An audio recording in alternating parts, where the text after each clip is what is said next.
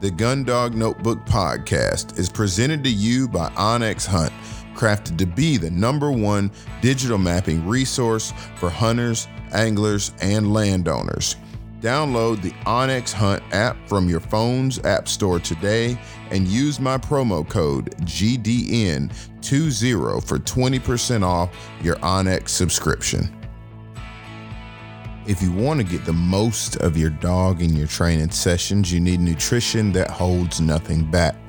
Eukanuba's new premium performance lineup is built with the nutrients dogs need to help unleash their maximum potential.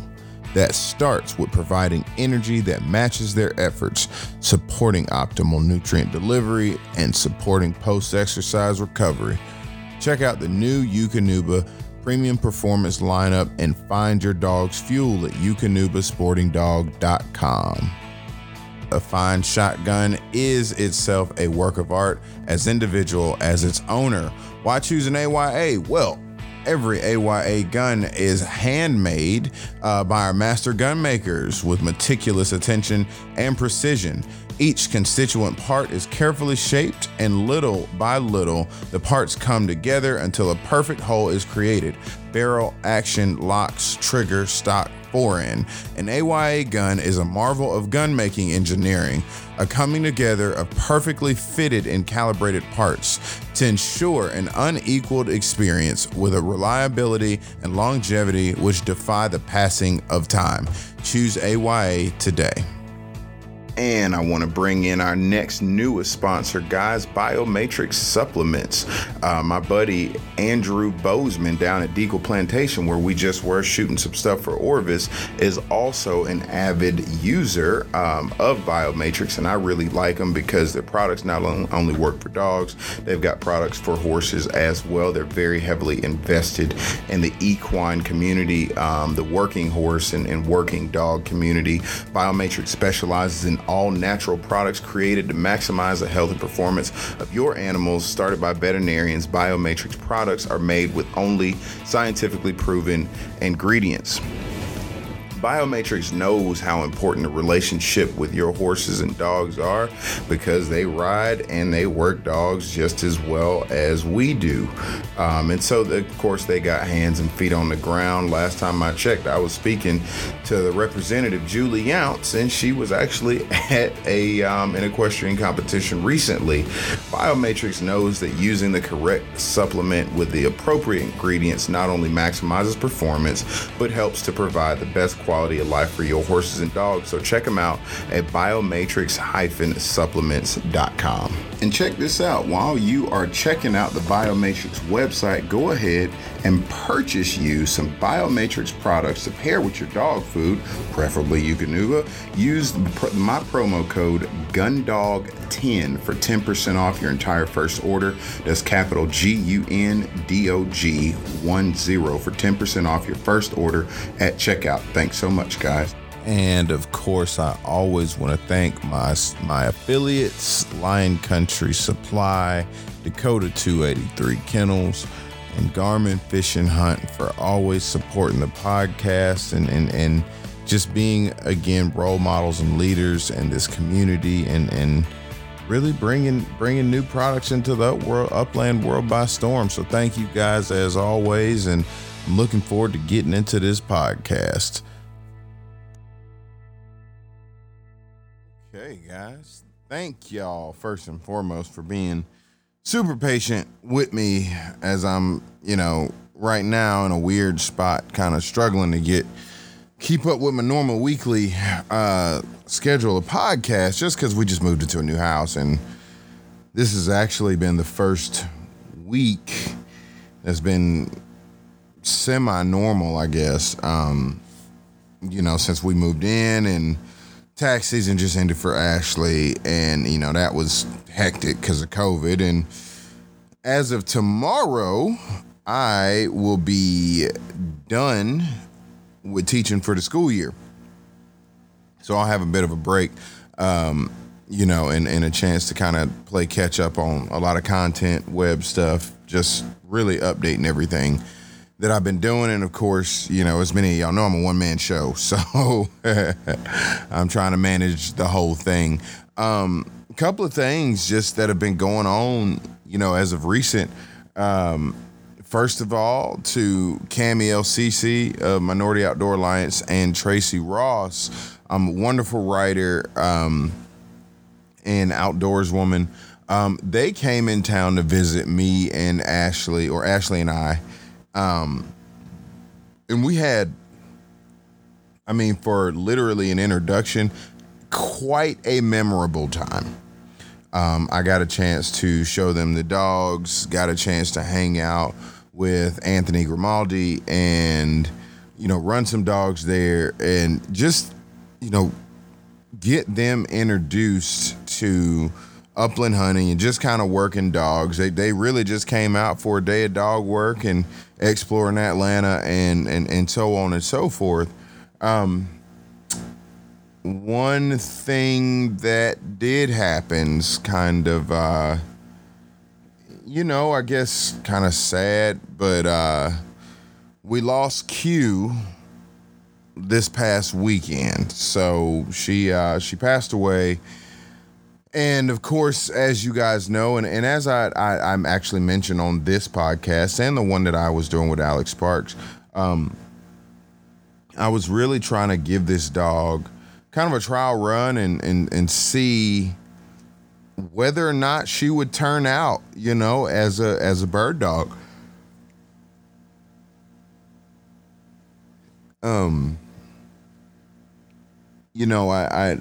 She was 4. Direct daughter out of Champion Miller Speed Dial, and black and white, real even tempered, just real sweetheart dog. But I was able to take her out with Anthony Grimaldi and Cammy and Tracy for training day, and I ran her with Ann. And as it stands today, Ann is really, really, really showing some serious improvements and a change in attitude. She's getting out there hunting, doing what she needs to be doing. Well, that was not the case with Q, who messed around, and when I turned both dogs loose, Q went one direction and went the other, and we never saw Q again, at least for another about 30 minutes. And so, like normal, I didn't think too much about it. I was running the dogs without e-collars just because, I want my dogs to get used to my voice and handling, for me with or without that collar, not being reliant on it. And we've done the yard work, the handling, and all of that stuff. So, and of course, like I said, performed spectacularly that day. Running, staying ahead, staying to the front, and not coming back in like she normally does. Well, Q, on the other hand, we lost her. And, I thought it was a little weird, but normally my dogs, they pop right back out of the woods, after a little while, and they'll come to my voice and kind of, get themselves redirected. And I never imagined that I would have an issue with her running off like that. But even still, it was on private ground, so I wasn't necessarily worried about her going anywhere. Well, I was on the far end of a hill. Anthony got to scouting for me and looking for her as I kept running Ann, and we then, got pretty far apart. Quite a few hundred yards away, and I saw I saw Q pop out of the woods, and out of the direction of a creek. And I hollered at Anthony. I said, "Hey, man, she's right there. She's right at at the bottom of that hill." And I guess from where I was, I could see her, and I don't think he could see her very clearly, if at all. And so I made my way back to her. And as I got closer to her, I noticed she was about fat as a pot-bellied pig, man. And that was, kind of disturbing to me, because I was like, man, and I knew she was waterlogged. She had sat there for the entire time that she was gone and apparently just gorged herself with water and just kept drinking. I've never heard of that before.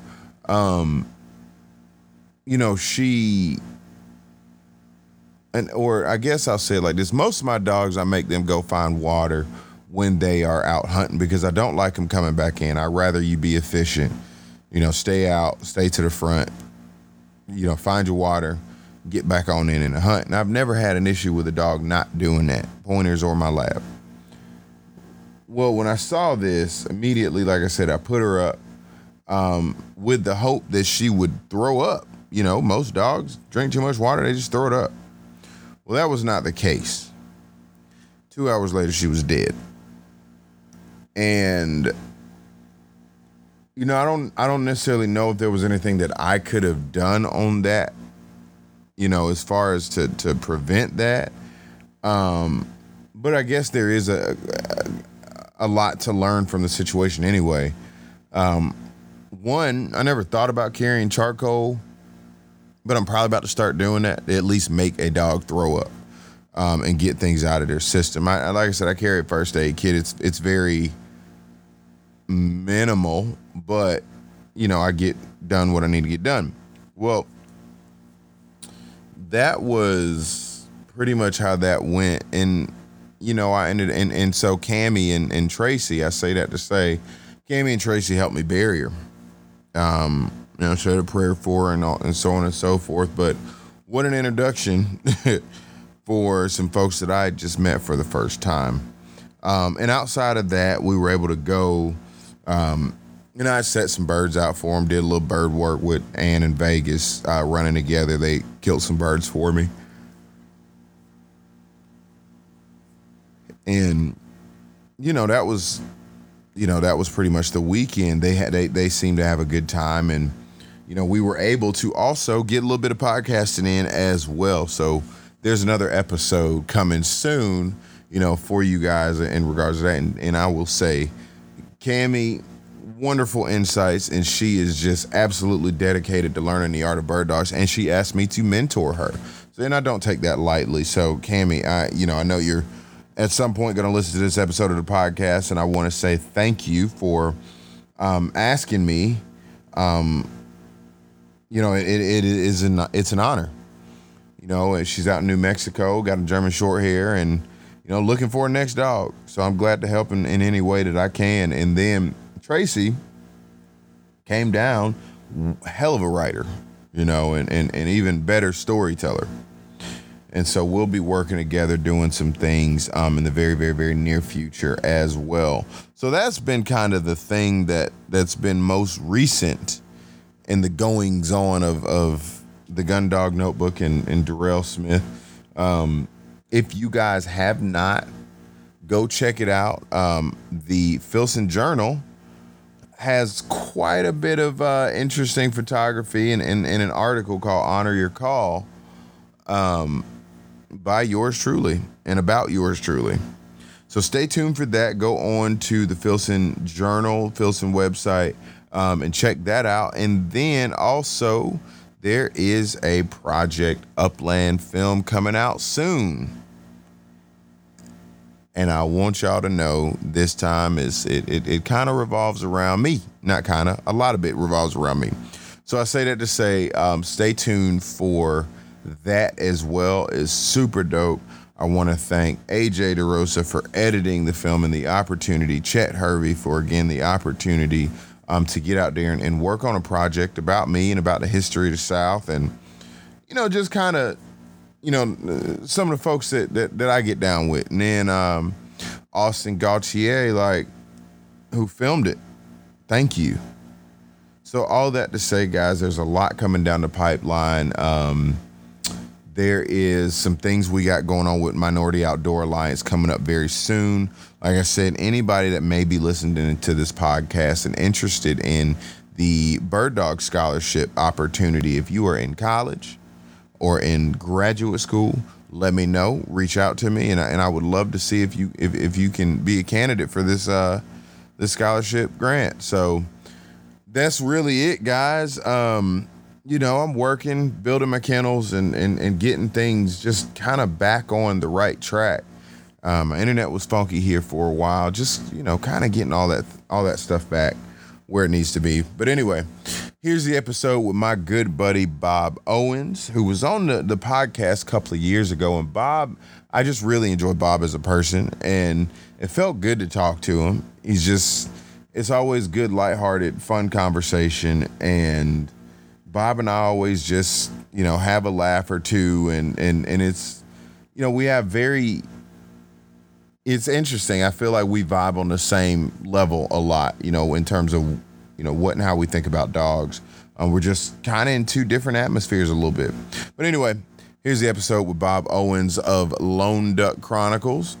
Check out his podcast also if you have a retriever that needs to be trained for hunt, test, gun dogs, field trial, whatever you got.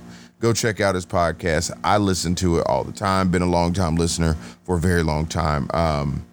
So yeah, check him out, guys. Here is Bob Owens on the Gun Dog Notebook podcast. It's been 2 years, man. It's been 2 years since you were last on the podcast, but really since we were at Churchill Downs.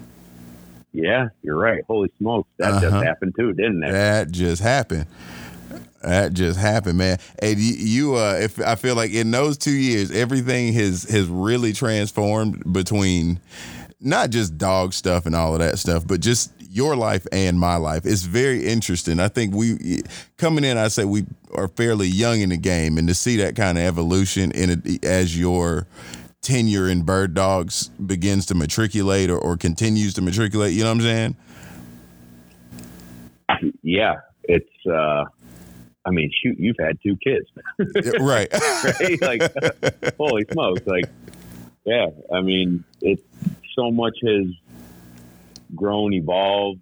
Goals have been achieved. And then as soon as you hit that goal, it gets moved forward. And then I haven't hit some of my other goals. So you're kind of looking at it like, stay hungry. Right. Well, that is actually where I told you we were going to be a little more introspective on here, right? Like, and then I had to ask you what introspective meant. I'm just a dog trainer, baby. Well, all I need is a dog trainer today, okay? So that's what it is. But I don't want to get into dog training. We have the Lone Duck Chronicles training podcast. Your podcast is about training. So if anybody wants to learn about training, go to Lone Duck Chronicles. Thank you. And I'm sorry, Lone Duck's Gun Dog Chronicles, if I'm not mistaken, correct? Yeah, it's so facto. It's all the same. Okay. I never get that one right. But anyway, my thing is a lot's changed, and I wanted to get you on here to figure out, like, what is in Bob Owens' head? How have you grown? And man, what who are you as a dog man? You know what I'm saying? I ain't talking about no dog training. Like, who are you as a dog man? You see what I'm saying? Yeah. So you talked about goals for a second. What was that for you? Well, we have, in my business, I have so many different legs of the stool, like, is how I kind of imagine it, right? So it takes at least 4 legs or a weird looking 3-legged stool, I guess, for you to be able to sit on it, right? And I've got like a 6, 8-legged stool. Right. We've got the podcast with my brother and growing that. And we've been monetizing it. So from a business standpoint, that's been really fun to grow our listenership. Mm-hmm. And I take a lot of pride. I started Lone Duck like 10 years ago or something crazy, with the idea to help educate folks so that they can do it on their own. Right. And not need a pro. Well, I'm now a pro, but I still encourage and teach and use my social platforms to teach people so that they can tackle it on their own, build the unspoken bond with their dog, and go out and enjoy it. right? Enjoy the training process, enjoy the fruits of your labor when hunting season comes around, whether a pointing dog or a waterfowl dog. You know, you put all that work into the dog puts all that work into it, and then you go out and accomplish it. And the podcast, truthfully, dude, is surprisingly bigger than I ever imagined. It's dope, right? Like, isn't that a good feeling? It makes me so proud. You know, I've traveled a bunch running hunt tests, and I was in Wisconsin, and I'm talking to somebody, just talking. We're not talking about anything important. We're just talking. Mm-hmm. And a lady walks up. She goes, "I know your voice from somewhere." I'm like, "Well, I'm from New York, so I don't think so, ma'am. I've never been here." Bob, hold on. No. Let me stop you right there. Bob, you do have a wonderful podcast voice. Let me just tell you that right now. I don't know, man.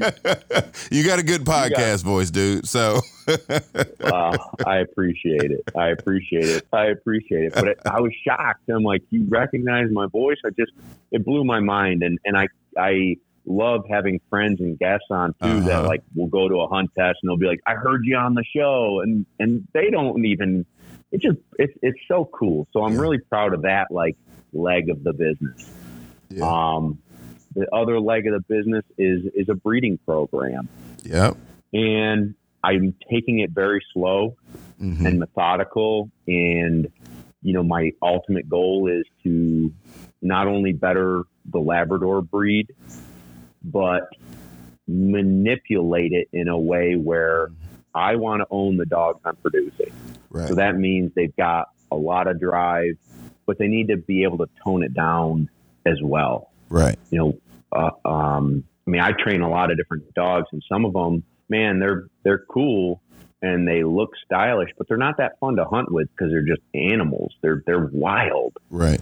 And so I'm trying to find this happy medium between that edge of chaos and excitement and love for it, but also control and that on-off switch that everybody talks about, right? It's so funny that you mentioned that, because as a pointer dude, right? Like, and I'm sorry, I didn't mean to cut you off. I just really wanted to touch on that right there. I like them wild as hell, man. You know, and to your point, and I probably, just for the sake of use, like obviously our breeds hunt a little bit differently as far as, you know, what we're asking them to do. But that kind of wild, amped up, like, I feel like you starting like an engine. You see what I'm saying? Yeah. Like, it is dangling on the edge of chaos. You know what I'm saying? It really is. And it's like, how do you take that? And I guess for you, send a dog to whatever range, right, down the field to take, you know, a blind retriever or anything like that. And for me to sit and swing a pointer running at top speed and take a wide left or right, you know what I'm saying, and cast it. Yep. And you want it. It's like you got a ball of fire and you just throwing that joker. You see what I'm saying? Yeah. But how do you focus that joker down the lane? It's hard. and I think we've bred dogs, doesn't matter what breed. We could be talking about Malinois or pit bulls or our specific sporting breeds, and we've bred so much drive that some of them, it's just they can't contain themselves and they get neurotic and they get, you know, just a little bit too much, and they go on the other edge of chaos, which isn't that fun to be around. Right. It might be fun to watch, but it's like, is it fun to watch though? Like, is it fun to watch a dog come unhinged like that? No, not come unhinged, but it's like you're hang on tight. You know, here it goes. Yeah. Say it. And they're doing it, and it looks really good. But when they go down in a hell of gunfire. Yeah. And so I'm trying to build a breeding program that can both have that style and flair and excitement in training, and the dogs just eat it up and are ready to learn more and more and are happy and can take a little bit of pressure and stress in the more difficult situations we put them in and just keep advancing. But I also want them to be, you know, enjoyable to be around when we're not working. Right. So we're working on that, and we've had a good amount of success at it. It's just I've bought and sold females that just didn't cut it. I've weeded out some males we bred to that just didn't cut it. Mm-hmm. And so that's another piece of it, and I've been building that. As far as my training goes, I soak up every ounce of every word that comes through my podcast guests. I take every opportunity to train with people who are better than me and pick up the things I like and leave the things I don't. Yep. And I'm constantly juggling this like inner, I'm not good enough. I don't know if you've ever felt that, or if anybody in their, normal day or when they were playing sports or whatever it is, where it's just like, oh yeah, I think that's an absolutely humble and very real feeling, dude. I get it all the time. Yeah. And so it makes you push harder to learn more and be better and put that extra time in and grind. And I don't know if I'll ever get over it. I mean, when I was playing sports, I always felt like I wasn't good enough. And I made it to some higher levels, but it just, I remember playing in Ireland semi-pro rugby and being like, man, I'm the worst guy here. And then I'm, you're apparently not, but the whole time in my Bob's brain, I'm like, man, I suck. Yeah. It's in a way, man, what that is the need to get better. You know what I'm saying? Everybody want to get better, right? You know what I'm saying? Like everybody want to do something better. Like fundamentally, no one wants to suck. But for you, it's a need, it's a drive. You know what I'm saying? It ain't no different than the dogs. That's right. You know what I'm saying? For you and for me, it's constantly looking inward. You know what I'm saying? Like at this point, it's pretty well known that you're proficient at what you can do. But now, how do you mentally make that adjustment in order to better yourself and better understand the dogs that you're working? You know what I'm saying? Yep. You can sit here, you can have 100 dogs on your hands and train every last one of them to be whatever level hunter that you want them to be. But if you didn't learn anything from any of them 100 dogs, like, what was the point? That's right. Or you waste an opportunity to train with somebody that could have taught you something, but you're so stuck in your own ways that you miss what they were showing you. Yep. And they don't have to be breaking it down like, hey, do this, do this, do this. They can just be doing it themselves. And if you're observant, you can say, boy, I watched how he moved right there and what that dog reacted. And, well, and it's so interesting. Always be a sponge. It's interesting. I want to go back to something that you were just saying. You talked about style, you know what I'm saying? And like down here, man, I ain't gonna lie to you. Like with my dogs, my pointers and like, let me cut it to one way I was thinking, first of all. And I have one Labrador and 4 pointers right now. And my lab, honestly, bro, I never thought about style. It was never something that was a part of the conversation about a Labrador, if you see what I'm saying. I spoke about the dog's ability to work, to retrieve, to do certain things. And with my pointers, shit, man, like that's what it is that I want out of a dog. You know what I'm saying? Like style, right? Like style, running and all kinds of stuff. So it's interesting that as a predominant, and I'm not going to say only, but predominantly you work retrievers. And it's interesting that you mentioned style in that. Like I want to talk about that. Like what is that for you? Well, I would say it's probably the same in your world. So I'm looking at dogs who carry themselves confidently. I'm looking at dogs who run hard on marks and run hard on blinds and stop when you blow that whistle. They're sliding into that dirt, kicking up dirt to stop and look at you and their intensity. And, when they hit the water, they're going for it and they're giving it all they've got.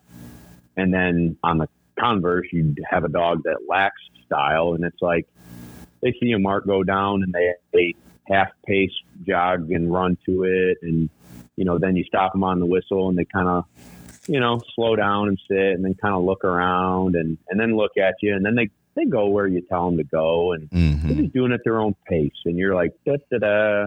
okay. Yeah. Well, we got that dog done. And then you pull out the dog was dying. And you're like, all right, here we go, baby. Good. Send it. And they're literally kicking up dirt, trying everything they can to be successful and get that duck. Yeah. And that style. I mean, that style. Just like a pointer, everybody's different. Some guys would want a dog that slides in and crouches low and tail's way high, head down. Other guys want that head and shoulders really staunch and tall and that tail high. Absolutely. Other dogs, it's more, the flat tail, like level, parallel tail to the ground, and they like that. And but nobody wants to watch a pointer that like jogs. Right. Right? Just like and it is just so interesting. So and that also brings me to another point of mine that I wanted to get to. So I got this female dog that's just like you said, just kind of jogs, like, I mean, kind of a charged up dog, but doesn't really hit it like you want to, right? Like, just could care less about a bird, like might point it maybe, and if it does, like, knowing when to, at what is your threshold for a dog like that? Like, I know what I'm looking for out of a pointer, and that obviously ain't it, and she's got to go back to where I picked her up from, and honestly, she was a risk to begin with, Bob. Yeah. Like, I knew this going into it, right? Like, and I think as dog man, you take a chance. Yep, I've done that before. So how long have you had her and worked her? About a month, I'd say. Probably about a month. And she's 4.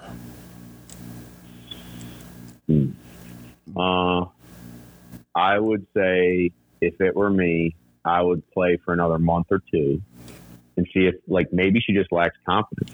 Maybe she didn't have the proper opportunity to have. Remember, everybody says birds make a bird dog, right? Maybe she didn't have the proper opportunity to, like, I don't know, man, chase.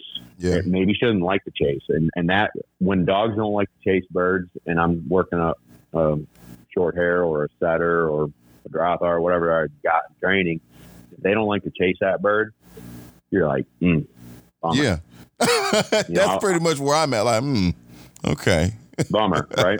Yeah. So I would evaluate her a little longer. I mean, if she has other personality traits that are nice, that might sway my decision. Yeah. But if she just doesn't have it, and you actually give a full 110%, and you can look in the mirror and look at her 2 more months from now and be like, listen, honey, you just don't have it, then that's that. She needs to go and live with a family and just be a house dog, and or go hunt with a guy who is 70 years old and needs a slow pointer, and you got her steadier. You got her good with gunfire. She'll point birds for him, but it won't be, he doesn't have to be on a horseback to follow her. Right. And so you on a dog like that, you try and pair it with an owner who that's what they're looking for. Right. Somebody's going to be super pumped about that dog. It's not what I want to own. It's not what you want to own. Or she needs a little bit more time to build that confidence and swagger. And all of a sudden you're like, we're starting to get this. So now let me hit you with another one. Then let's stay down that rabbit hole. Yeah. Okay. Same dog comes out of Champion Miller Speed Dial.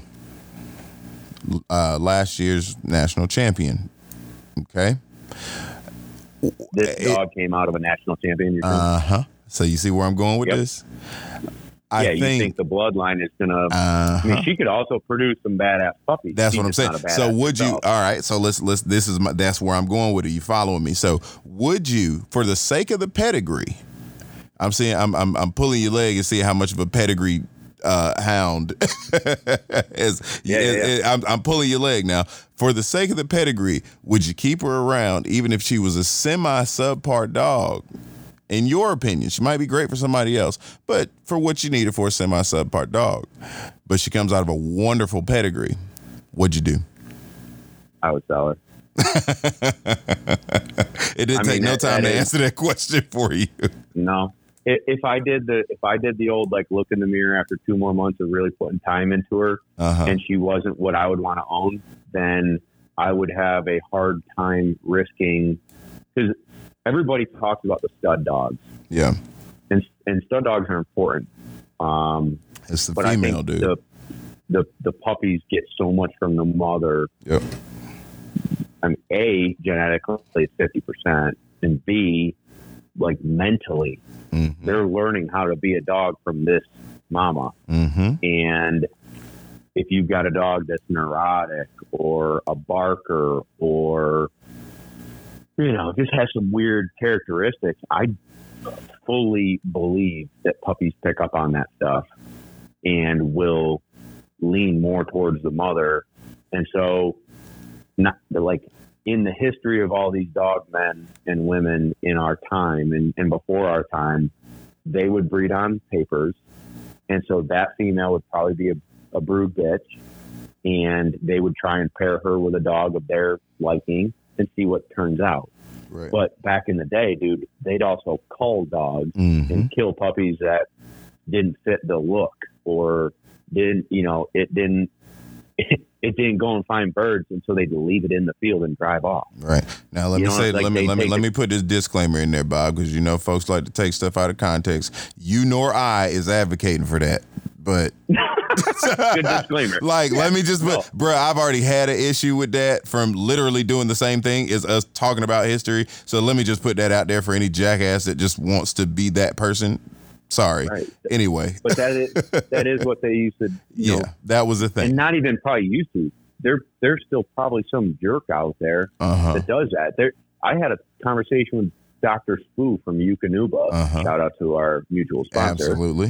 Eukanuba family. And he said that up in the Dakotas, the rescues, like the humane societies, the rescues are full of great dogs, bird dogs, because they just didn't fit what that person wanted. They'd just leave them in the field. Like, that's so scummy and sickening, but it happens. And so let's be real. I would rather sell that dog to someone else, right? Because you might get one or two really good dogs out of that litter. Out of 10 puppies, 1 or 2 might be studs. 8 or 6 might be good, and 2 are going to be not so good. Right. And those 8 good ones are still maybe not what you're looking for. And I just think as someone who's trying to do the best I can, I would evaluate that female and say, if I'm trying to create X, you don't fit that X. So let me find another one that's closer to my goal and will help me produce 6 out of 10 that are closer to my goal. So let me ask you this, as a breeder, okay? Because, and I'm asking you this as selfishly, because at some point I'm gonna need another lab at some point. Right. As a breeder, are you willing to make any kind of sacrifices if a bitch dog has qualities and traits that you might be interested in breeding in, but might fall short of others? Are you willing to make that exception? How do you go about that? How do you navigate that? That's a good question. It depends on the trait. Would be my answer. And so I'm trying to think of a trait. Like, I had one dog, she was off of a national field champion, and she was too high drive, not fun to be around, barked incessantly, ate dog poop, and actually wasn't that good at marking. She was so excited that she wouldn't focus. She just wanted to run. Yeah. And so now with more training, if someone was paying me to do it, could I have made her better? Sure. But no one was paying me. I owned her. Right. So I gave her an X amount of time, and I think it was like 2 or 3 months, and she just wasn't panning out. And I'm like, I don't want to own this dog. And if I don't want to own this dog, I don't want to breed this dog and create more of this. Well, it's so funny you say that. That's almost an old schooler's way of thinking. Not passing on your problems to somebody else. Right. I've heard a couple of old schoolers say that to me in terms of dog breeding and passing on and stuff. And it's just interesting that you brought that up. But sorry, go ahead. No, and so to me, those were traits that I couldn't overlook. Yeah. Now, if she ate dog poop and barked, but was quiet at the line and pinned marks and was, a quick learner, I can kind of overlook some of those things because I bought her at an older age, right, where someone who has a puppy can, you're not going to let it bark all the time. You're going to, it's going to be in someone's home, not a kennel facility where they don't have the opportunity to eat a ton of dog food. Like those are like minor things. But for me, if I've got to hang out with it 7 days a week, for the rest of that dog's life, I want it to be enjoyable. Right. Things like allergies, if they've got skin allergies, they're out. I wouldn't breed that. What else, man?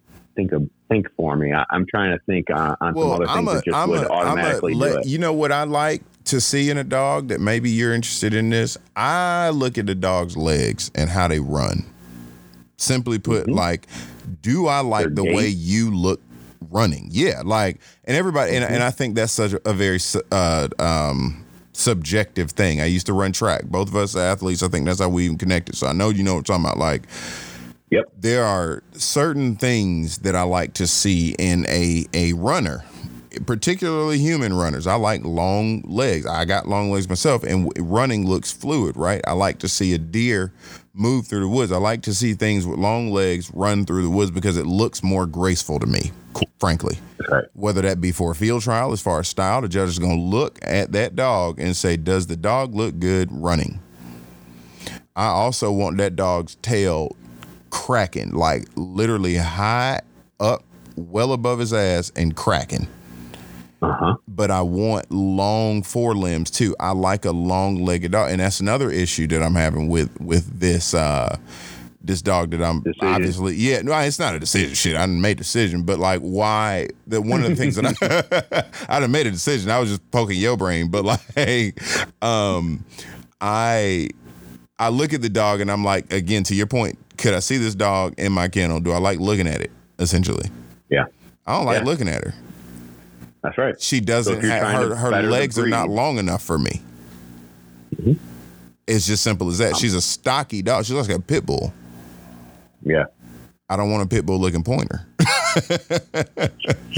So I think that, again, to me, if you're trying to do right by the people who are going to own your puppies, right, those are decisions I would make, and she'd be out of my program, and I'd find her a great home where she can be loved and hunted. And, and again, so many of the dogs that I've bought and sold in the years, mm-hmm, it's like these people's best dog they've ever had. But for me and what I want, it just didn't fit the bill. Right. So they do serve a purpose, and they do have the ability to make people happy and mm-hmm, go out and find their game and hunt with them and whatever. But for me, it's just, I have characteristics that I like to see, yeah, and want to pass on. And if you don't meet 90% of the check marks, it's just not it. I had a really nice pedigreed litter that I had. I mean, freaking stacked, dude. Right. And they're just a little bit too much. They're just a little bit too this. They're just a little bit too that. Mm-hmm. And so I changed stud dogs, and now I'm getting more of that balance. Okay. That I was talking about earlier. Okay. And what about the stud dog did you change though? Like what quality? He's a little bit more calmer. He's just he's picked up probably 6,000 or 8,000 ducks in his lifetime. So he's got plenty of drive, and he's smart. But he could also chill out in the duck blind, and if you're not killing ducks, he'll relax a little bit. He's not sitting there shivering and shaking and jumping off and jumping on and being a pest. He's just a little more level-headed would be the word. Right. And he didn't have the same titles or the same stacked pedigree, but his demeanor and his level-headedness and his friendliness with kids and other dogs and all that stuff. Like really, and he's good looking, so that helps. Right. That does. Yep, that helps. So we brought that in, and I saw same mother, but that father just tweaked it enough where they still got enough drive, good looking puppies. They're healthy puppies, and they're just not crackheads. Yeah, I understand. Let me ask you a very vain question in terms of looks and stuff. You and I both are big fans of Lyle Steinman. I think I can say that on here, right? Mm-hmm. I had a hell of a time with him on the podcast when I did have him on. Super knowledgeable dude, but I asked him a very real question somehow, and it was later on in our conversation. I think I asked about aesthetics. Somehow we got on the conversation or topic of lab colors. And this is probably going to be the most elementary thing that I can ask you, but it's superstitious in a kind of way. Mm-hmm. And I was asking Lyle, what does Labrador coat color matter? And it was funny. He appealed to my senses, and he appealed to where you and I met face to face and linked up. He said, the Kentucky Derby, right? And I said, absolutely. And he said, what do you think the color is of the horses that usually win the most? I said, brown. And he said, don't you think there's a reason for that? Something along those lines, right? It was a very Lyle kind of thing to say. Yep. What about a black? Lyle thing. Yeah, he broke it down and it made so much sense, but it was put so plainly. I was like, oh shit, But is there a thing? Is there a thing to a black lab? Because I really, honestly, I think this is gonna be my last yellow dude. Do they win? Yeah. Do they win all the time, or more consistently? No. Is that a myth? No. I mean, it's statistics. So, first of all, for everybody out there, I'm not a math guy, so we'll do the best we can. Yeah. I'm no help. I want you to know I cheated off my wife's math test in 8th grade. I'm no help. That's awesome. So black is the dominant color. Okay. So black is, Labrador Retriever breed, that's going to be the dominant one. Yellow would be the next most dominant, and chocolate is the next most dominant. And so statistically, there are more black labs in the world than yellows and chocolates. So statistically, the likelihood of a winner being black is higher because there's more of them. Is everybody, you following where I'm going? I'm following it. Yeah. All right. Now, because statistically, there are more black labs, those really good black labs separated themselves and got bred to each other. And then statistically, the yellows just weren't as good. And so they would still get bred, but it just didn't pan out. It's like, how come all the hot people live in LA? Because all the rich guys and rich chicks are hot, and they would move to LA. Right. They bred rich kids that are hot, and it's just now you got a lot of hot people that live in LA. That is officially the title of this episode. So how come all the hot people live in LA? That's right.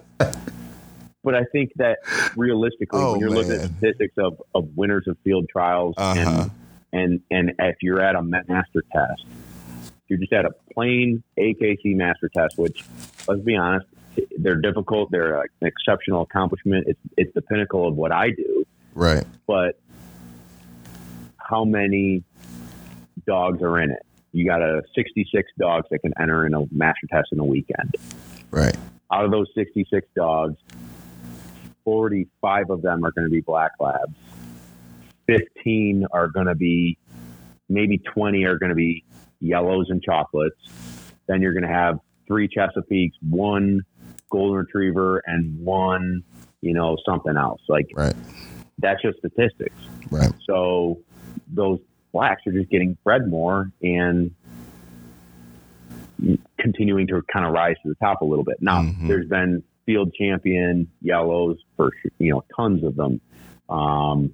And same with chocolates. So, yeah.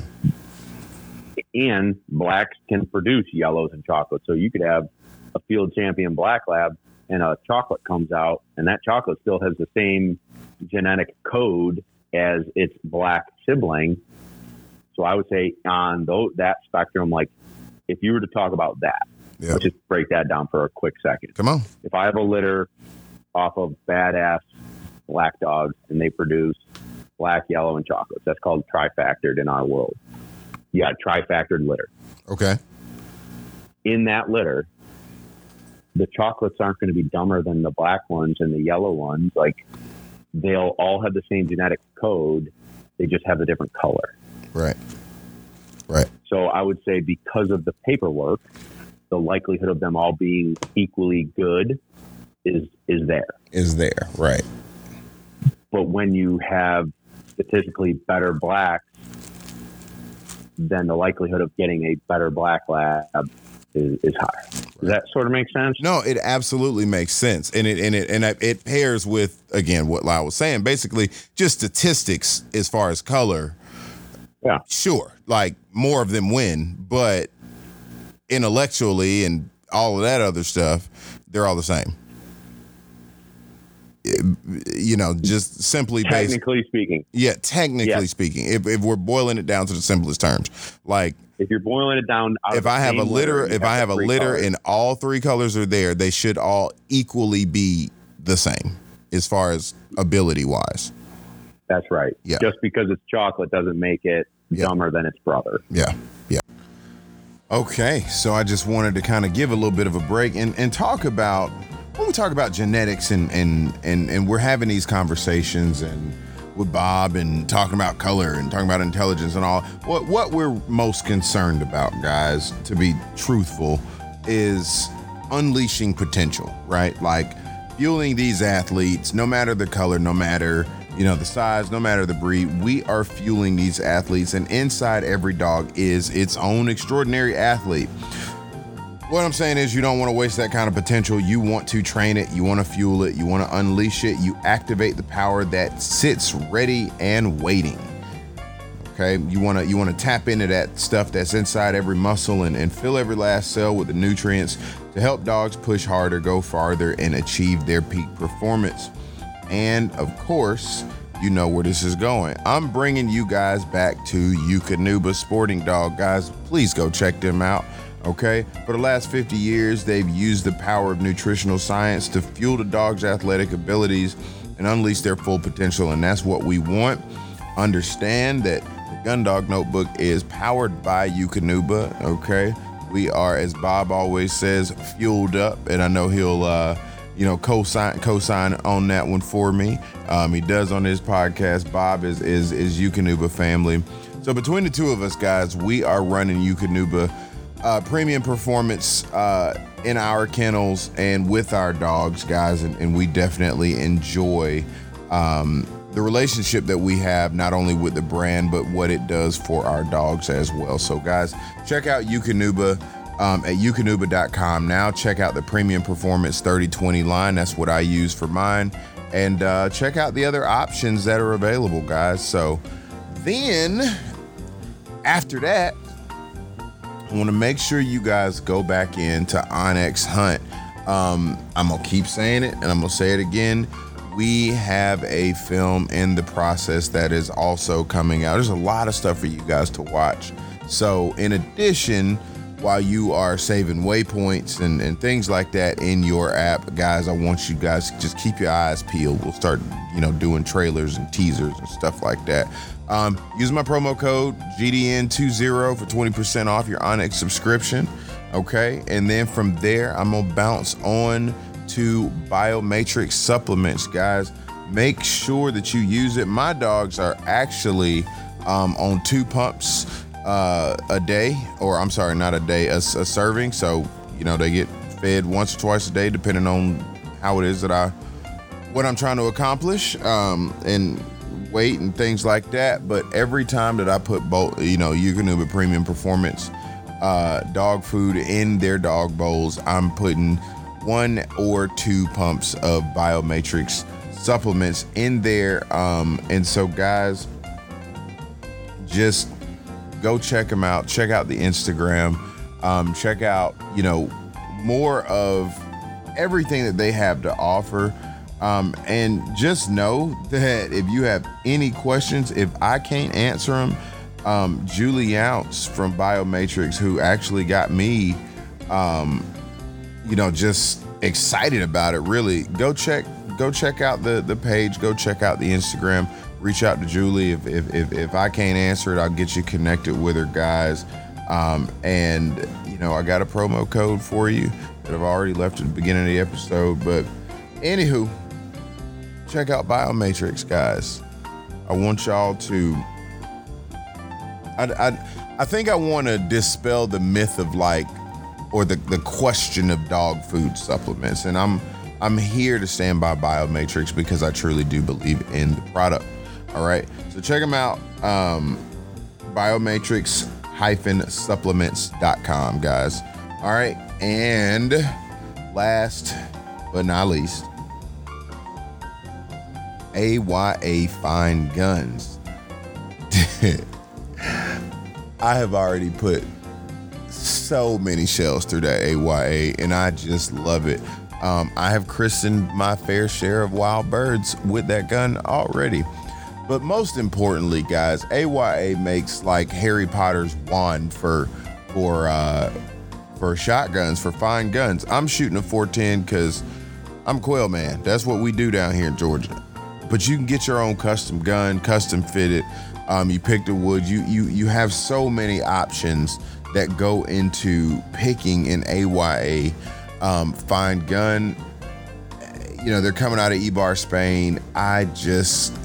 When I say the name Spanish Mistress, like, that is what I think about my gun. Like, that is my gun's description, right? Like, I named the gun Neptune's Daughter, but really it's that's just the thing that comes into mind. I really love that gun, and I love the history behind the AYA company. Check that out on the Project Upland website, guys, and just everything about it, the way the gun was made. It is just my dream gun. So check them out.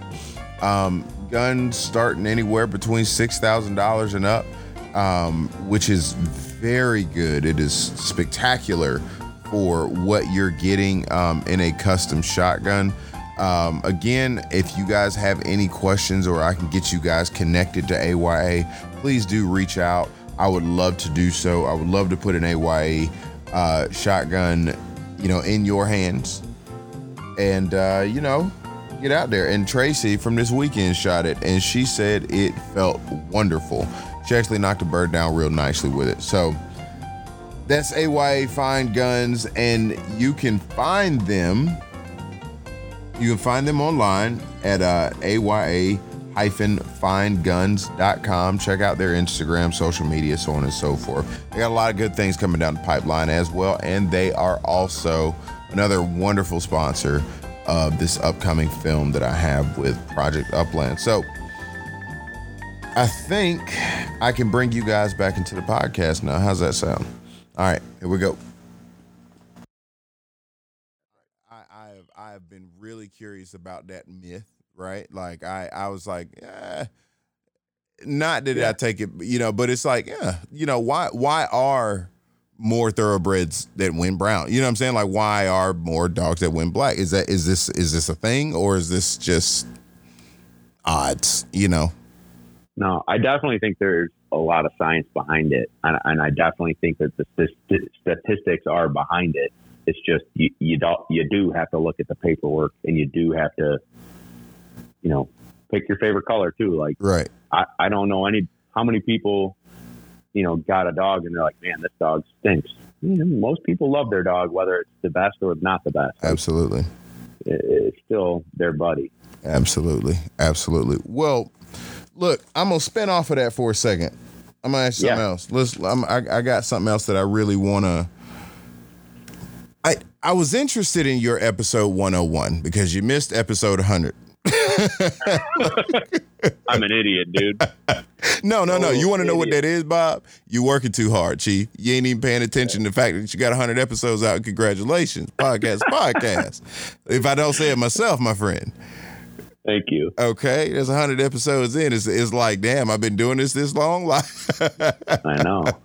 But crazy. In one-on-one, I actually thought it was dope that you brought up something. And bro, I've been listening to you since jump, right? Like I've seen the matriculation of Bob Owens. It sounds like that sounds like a Lauryn Hill album or something like that. Like the Miseducation of Lauryn Hill or something like that. Like the matriculation of Bob Owens. And on the podcast, when you talk about Bird, you just sound there's a point that I think in every person's career, they just get their own swag. And I think you're there. But I wanted to know, what about, as you so call it, the Master Stational, which I thought was an amazing name. Okay. What about the Master Stational was pivotal to your career right now? Like, why was that time or event so important to you? Because it feels like to me, listening to you, that something happened there. Thanks, man. I think something did. I think remember we were talking earlier about, never feeling good enough. Yep. I looked up to the guys and gals that just plain ran a normal weekend master test. And I would watch them. I used to, sidebar, everyone, I'm sorry. I grew up about 5 minutes from state land. Mm-hmm. And in the summertime, they had hunt tests there. And when I would hear gunshots going off in July, I'd hop on my bike and I would ride the dirt road, back across a little golf course area, dip down some little trails, and I'd pop out into the field, and it'd either be horseback bird dog trials mm-hmm. or AKC hunt test, retriever test. Right. And so at 13, 14, I'm watching these guys and gals like crush it. Like, how do you even get a dog to do this? Like, this is unbelievable. Fast forward 18 years or whatever, however old I am. Mm-hmm. Yeah, not a math guy. We won't hold it against you. Yeah, I'm now competing on a national level with these folks that I've idolized. The Lyle Steinmans, the Brad Arringtons and Lee Howards and Colby Williams and, mutual friends of mine that we all train together and run weekend tests together. And I still look at them like they're just on a pedestal in my brain. Yeah. And I was able to train a crew of dogs that could compete on that level and succeed. And it was an accomplishment that, if you told me 4 years ago or 3 years ago, you would go to the Master National and pass, I would say, like, I don't know, man. Like, that's a great goal, but I don't know. Right. And we grinded and we got it. And then it also was clients that believed in me. Yeah. See, and I felt that like after that particular episode, when you got back from it, it felt like you was moving off of that, Yeah. Oh, I cried after it. Like when my dog, the Chesapeake that I trained, she was 2.5 years old. Yeah. That's a really, really young dog. And especially for a Chesapeake, that's very, very young. Right. She's either the youngest female Chesapeake to ever pass the Master National or like one of them. Second youngest, like real young. Right. They just mature a little later and differently and whatnot. And her owner and I played rugby together in college, and I raised her from a pup, and we did it together. He believed in me when nobody else did and trusted me with his puppy when nobody else did. And in 2.5 years, we went from fun bumpers and getting her to swim to passing a national event that the best of the best go to, and they've got a 25 to 35% pass rate.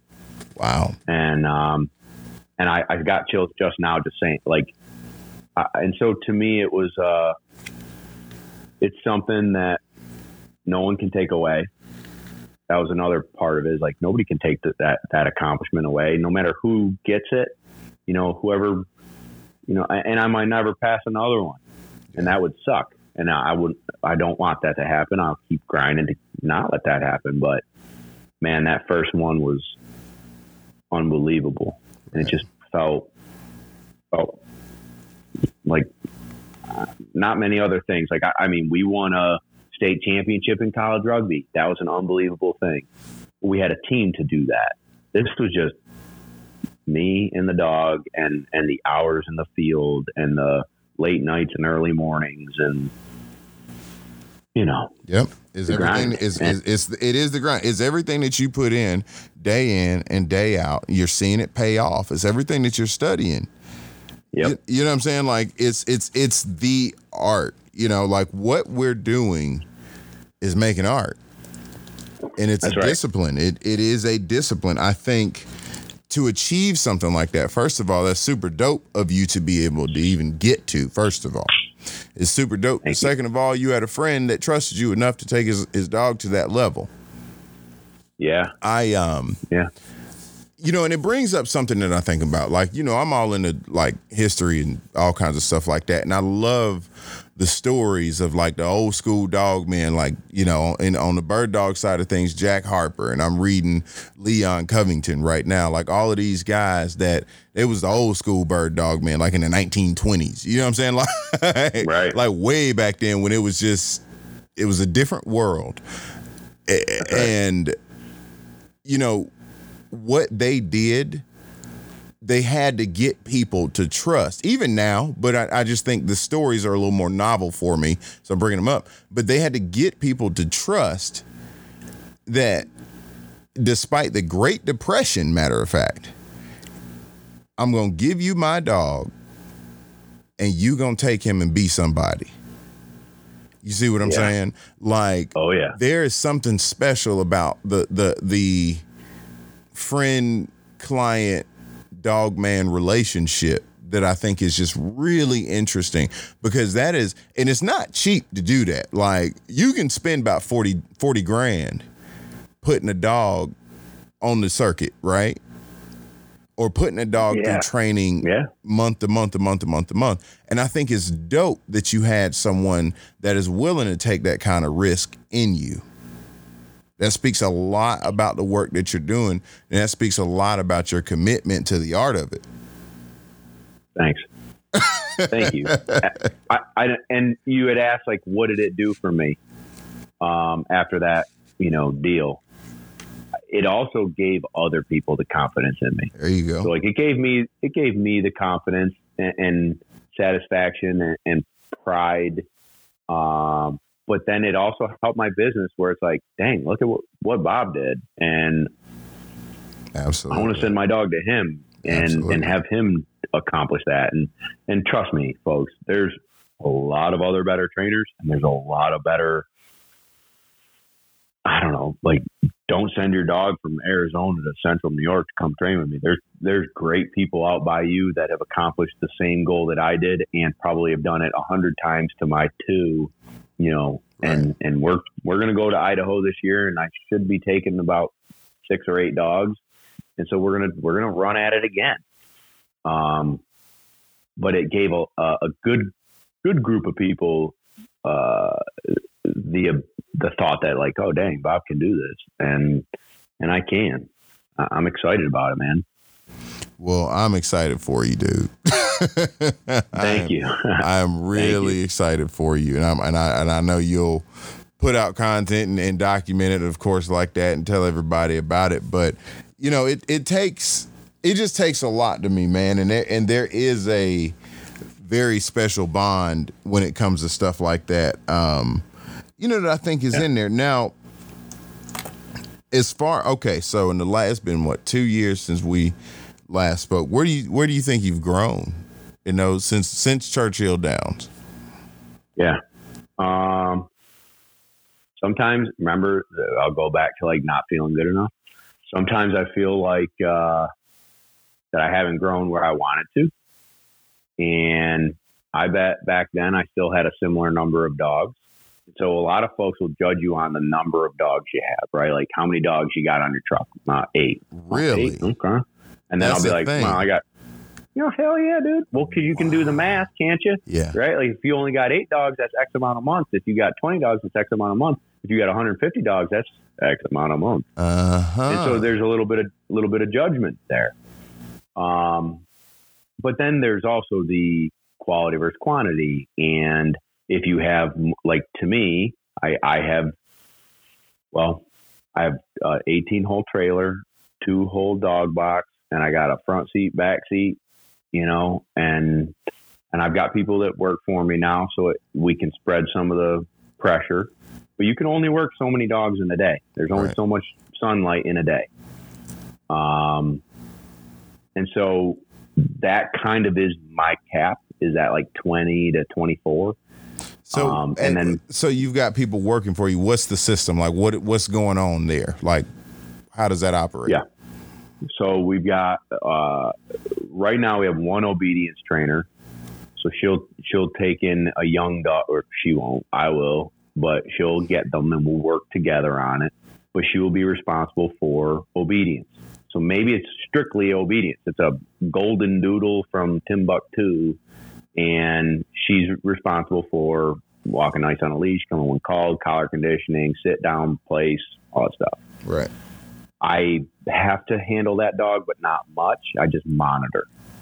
Then I'll get young dogs into my gun dog or hunt test program, whatever it is, and she will work them as well as I'll work them, like a bunch more.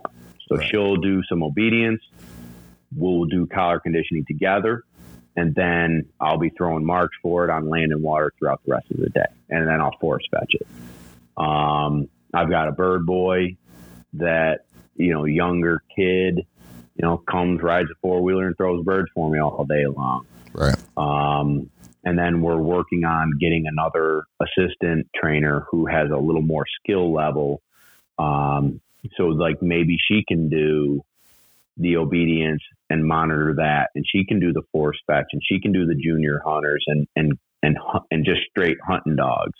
And I'll do the handling drills and big dog stuff that now we're, when you've got a little team around you, I can get 18 things done in a day instead of 8, because many hands make light work. Right. Absolutely. And so I have grown there, and that's nice, but that's always a moving puzzle because, let's be honest, man, I've worked 7 days a week for 7 years, six and a half years now. I don't know how to do it different.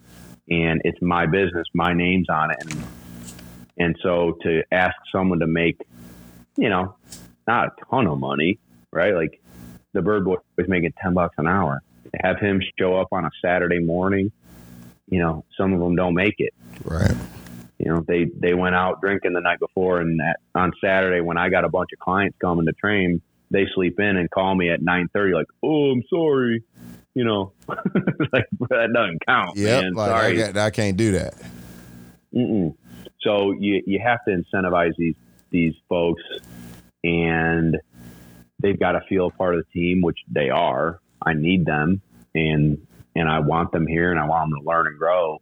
But that those things have been difficult to manage, if you will. Yeah. Where before all I had to do was rely on myself.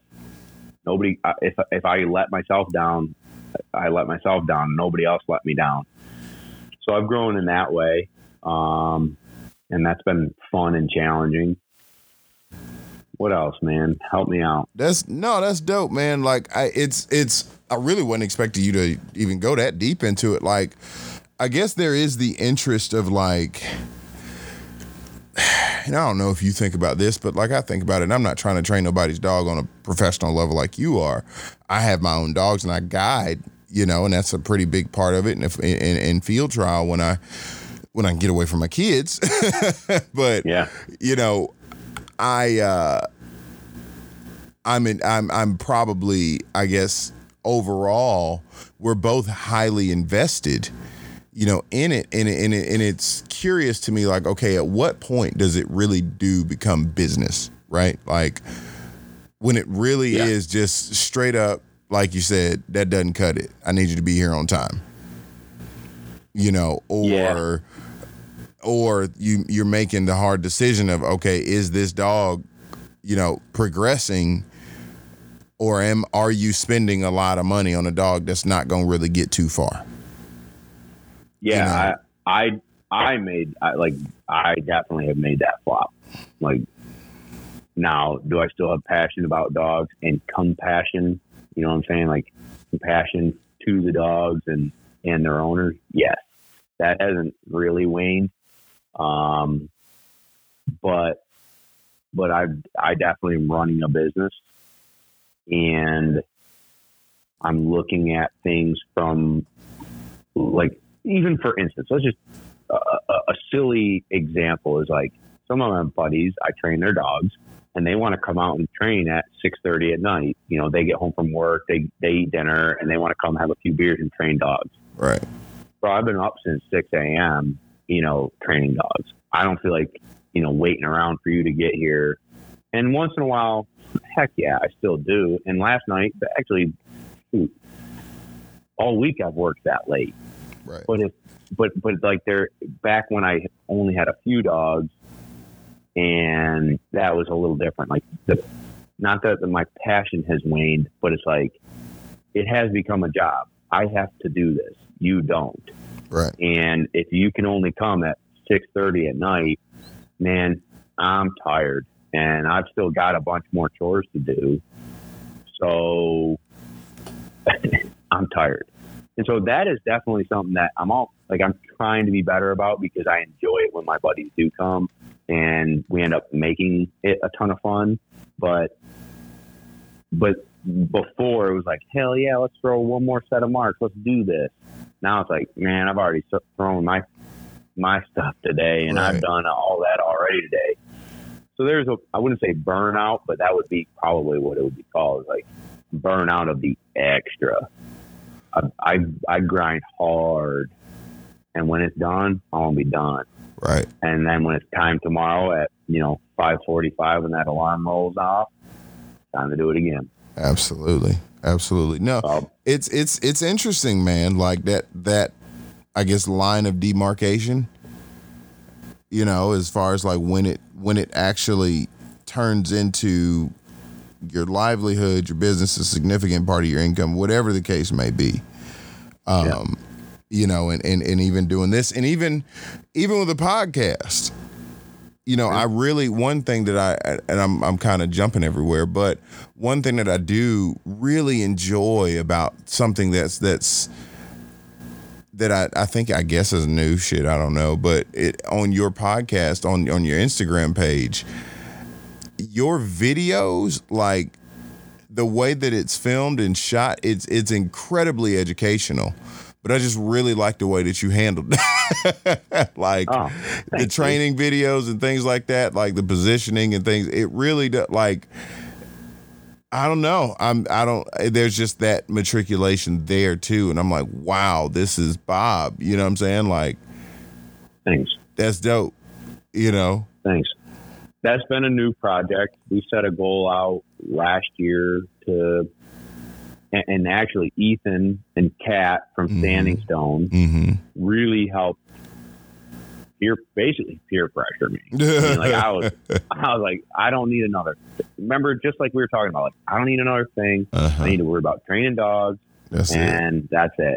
And I've got a podcast, and I'm doing Instagram. Like, I don't need any more. I don't need, like, we started a Patreon. Okay, that's one more thing I got to do every day. Yeah. But it does. It helps people, and I am about that, and I love helping others. So when I get off that, like, man, I'm tired, but then you get those responses, man, that really helped me. That video really clicked. I'm at that stage right now, and I needed that. It makes it worth it. Yeah. So Ethan and Kat peer pressured me into some more equipment, and my brother or some other folks will film for me, and then we hired an editor, and they're editing this stuff because I can't do it, man. I can run an iPhone. I can't run anything else. And that's been a fun project. We've got some more fun stuff down the line for 2021 in that world. But I think I have a lot more to learn. I think I have to find my voice on film. Mm-hmm. I'm comfortable with it, but I have to, like, if me and you were training together, right? I don't have to filter myself, so I can drop an F-bomb. Right. I can make you laugh. Right. I can slide in a dirty joke here and there to break the uncomfortability of you being nervous about training your dog. Uh-huh. And that's what I do with families. If I'm teaching them how to handle their dog and I give them a healing stick, or they've got the lead and they're trying to get the dog to heal, I'll be like, man, Grandma Owens, she pops the dog harder than that. And they're like, ha, ha, ha, ha, ha. Yeah. And they get comfortable. So I'm trying to bring out my personality without overdoing it, maybe.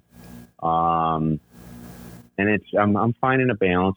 It's a part that I want to get better at, for sure. So it would you think that, like, as a professional trainer, you take dogs in, is it more dog service? Is it more people service?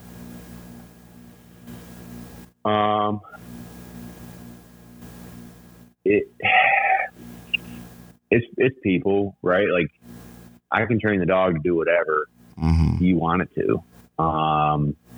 Whatever your goal is, I can make that dog do it. I have to handle you so that what I've taught that dog, you can take and build upon, maintain and build it. Okay. But the other thing that I've kind of started to settle in on, whether this is right or wrong, I don't know. But, like, my job, what I get paid to do is train dogs. The outcome of that is their owners are happy. Right. Whether I'd be happy with that dog is different. I mean, we were talking about style and, the dog's drive and, maybe their marking ability. Like, not all of them are going to come out of here A students. There's going to be some C's and D's because that's just who the dog is. Right. But those C's and D's make their owners extremely happy. Like best dog they've ever had. Yeah. I'm like, really? Okay. Well, Hey. Was it ever personal? Like, if you ever delivered a dog back to somebody that was a C or a D, was it ever personal for you? Like, was it like, damn, why did I do, Yeah. Oh, hell yeah. Yeah. And those dogs, the important part is during that process, you're upfront and honest with the dog or the owner. Like, hey, we're really struggling here. Not meeting my expectations. And then they come and see them. And so I've tried to send dogs home. He's not meeting expectations. I just don't think he's made for it. Why don't we, just cut it off here and quit spending money, and he'll be a great family dog. And, like, he's good with gunfire. You can take him hunting, but he isn't going to be what you want. And then they come and look at him. They're like, no, he's doing good. You just keep doing it. I'm like, all right, well, okay.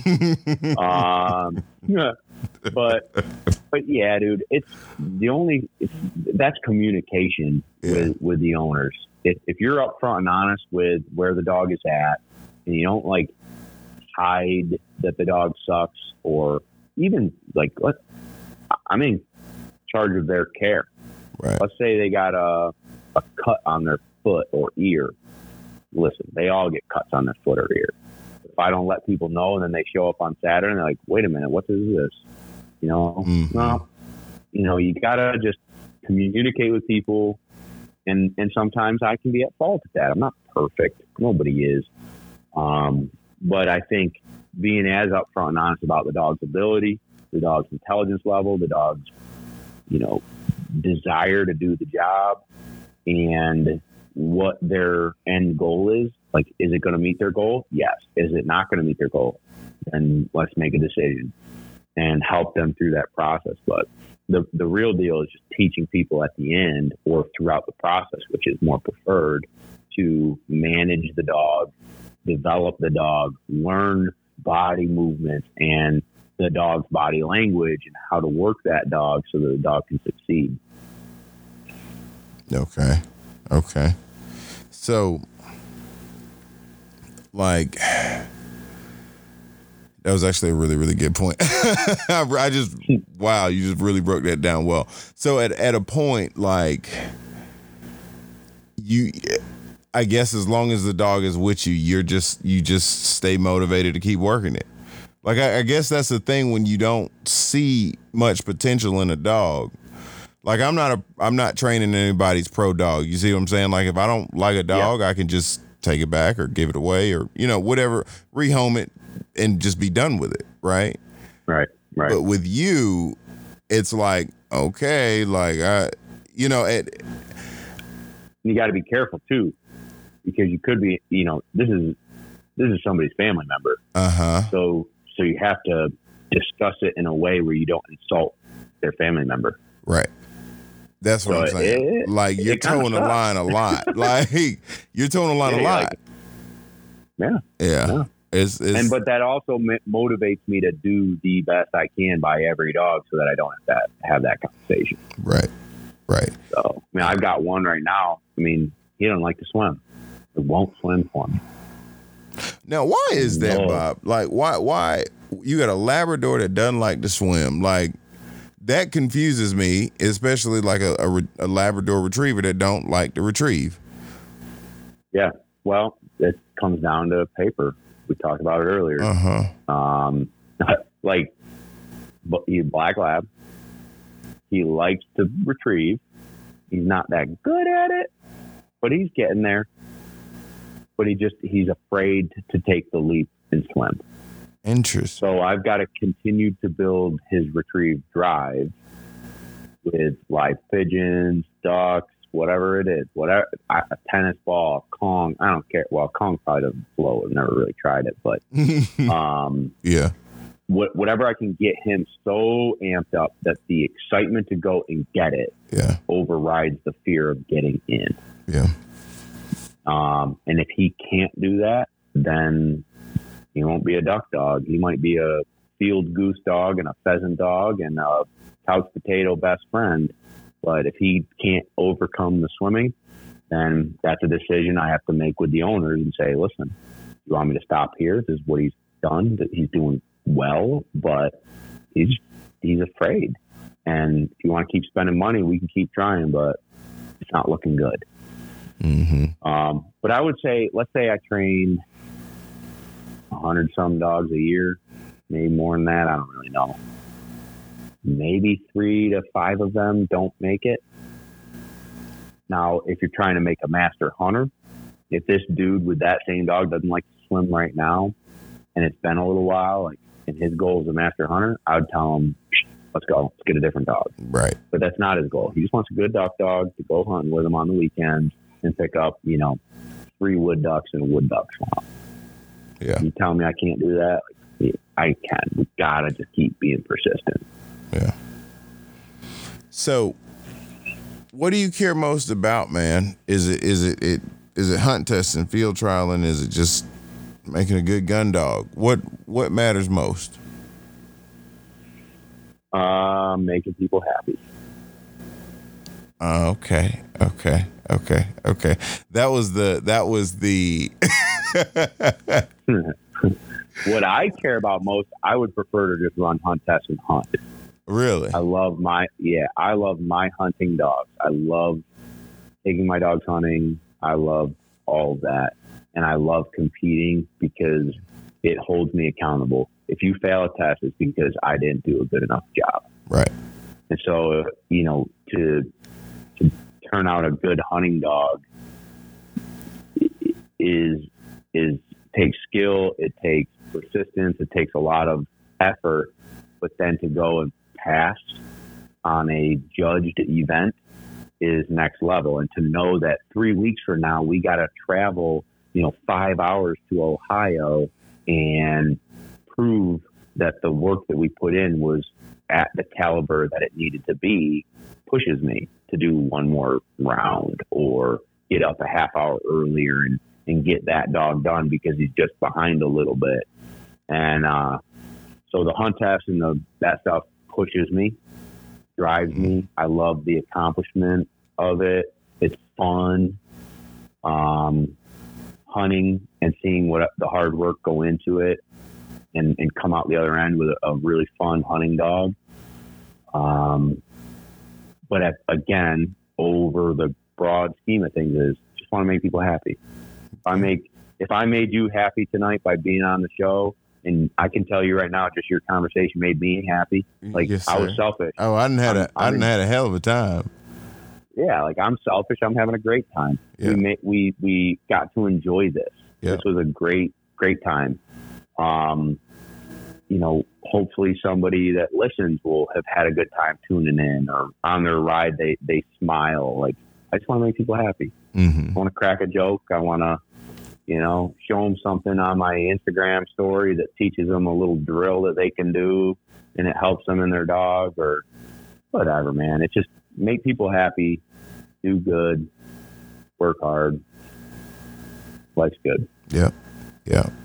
I think that's a capital point, man. Well, shoot, man, what do you got, man? Like, that's I don't want to hold up too much of your time, but what you got for the podcast? Anything? What do you mean? I don't know. You got any closing thoughts or anything that you want to leave for the guests, the audience? First off, I want to thank you for having me back. And I appreciate your hospitality of having me on. I really can't tell you how proud I am of your 2 years. Well, like, you asked me a lot about my 2 years, and everybody who listens to you knows your 2 years, but you've grown in number of dogs. You've grown in number of children. You've set out goals to guide quail hunts and train more and run trials. And I'm super proud to know you and watch your journey. And it's been really, really fun. And likewise, dude. Thank you. Thanks. So I'm proud of you, and thank you for having me on here. That means a lot to me. Yeah, and man. Then, closing thoughts for me is I appreciate everybody who tuned into this episode. And if you'd like to learn more, you can jump on our Instagram. It's at Lone Duck, LONEDUCK. On there, you can find helpful tips and tricks for training your dogs. We've got a Patreon account where I kind of, you might have heard me crack a beer. Like, hey, for $5 a month, you buy me a beer, and I can answer your questions on helping you train your dog. There you go. No big deal. It's just a little something to keep the ball rolling forward. And, other than that, man, I want to say thank you, and thank you all for listening. And, Bob from Lone Duck. Hey, man, go check out Uncle Bob, man. Go check out Uncle Bob at Lone Duck. I've been rocking with Uncle Bob since the beginning, though. So that's right. Yes, sir. We're OGs. Are we podcast OGs? I don't know. They're definitely older OGs, but we've been in the game. We've been in the game, bud. We've been in the game for a minute. It's interesting. That's right. I mean, okay, so we might be OGs or double O. We're not triple OGs. No, not triple. We might be double OGs. Well, I'm getting gray hair. I don't know about you. I got a little gray hair, man. Yeah, I got a little gray hair. Still can't grow a full beard. I still can't grow a full beard, but I got gray hair. Shoot, man, I need to shave my beard. Bob, man, it's always a good time talking to you, man. Same here. Thank you. I appreciate you very much. Hey, anytime. One of these days we're going to get back and link up too. That's right. Yeah, man. Well, look, I'm going to go ahead and get this episode up. That's the close of the Gundog Notebook podcast and the Lone Duck Chronicles podcast. Go check them out. Go buy them a beer. Please buy Bob a beer. Thank you. Buy Bob a beer. Say that 5 times and donate $5. There you go. All right, guys, let's close the episode.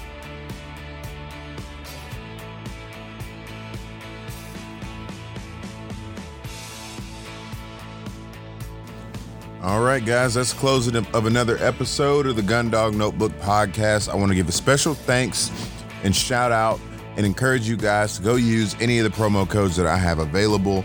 You can find them at the front of the episode. But, of course, I want to say a major thank you to my title sponsor, Onyx Hunt.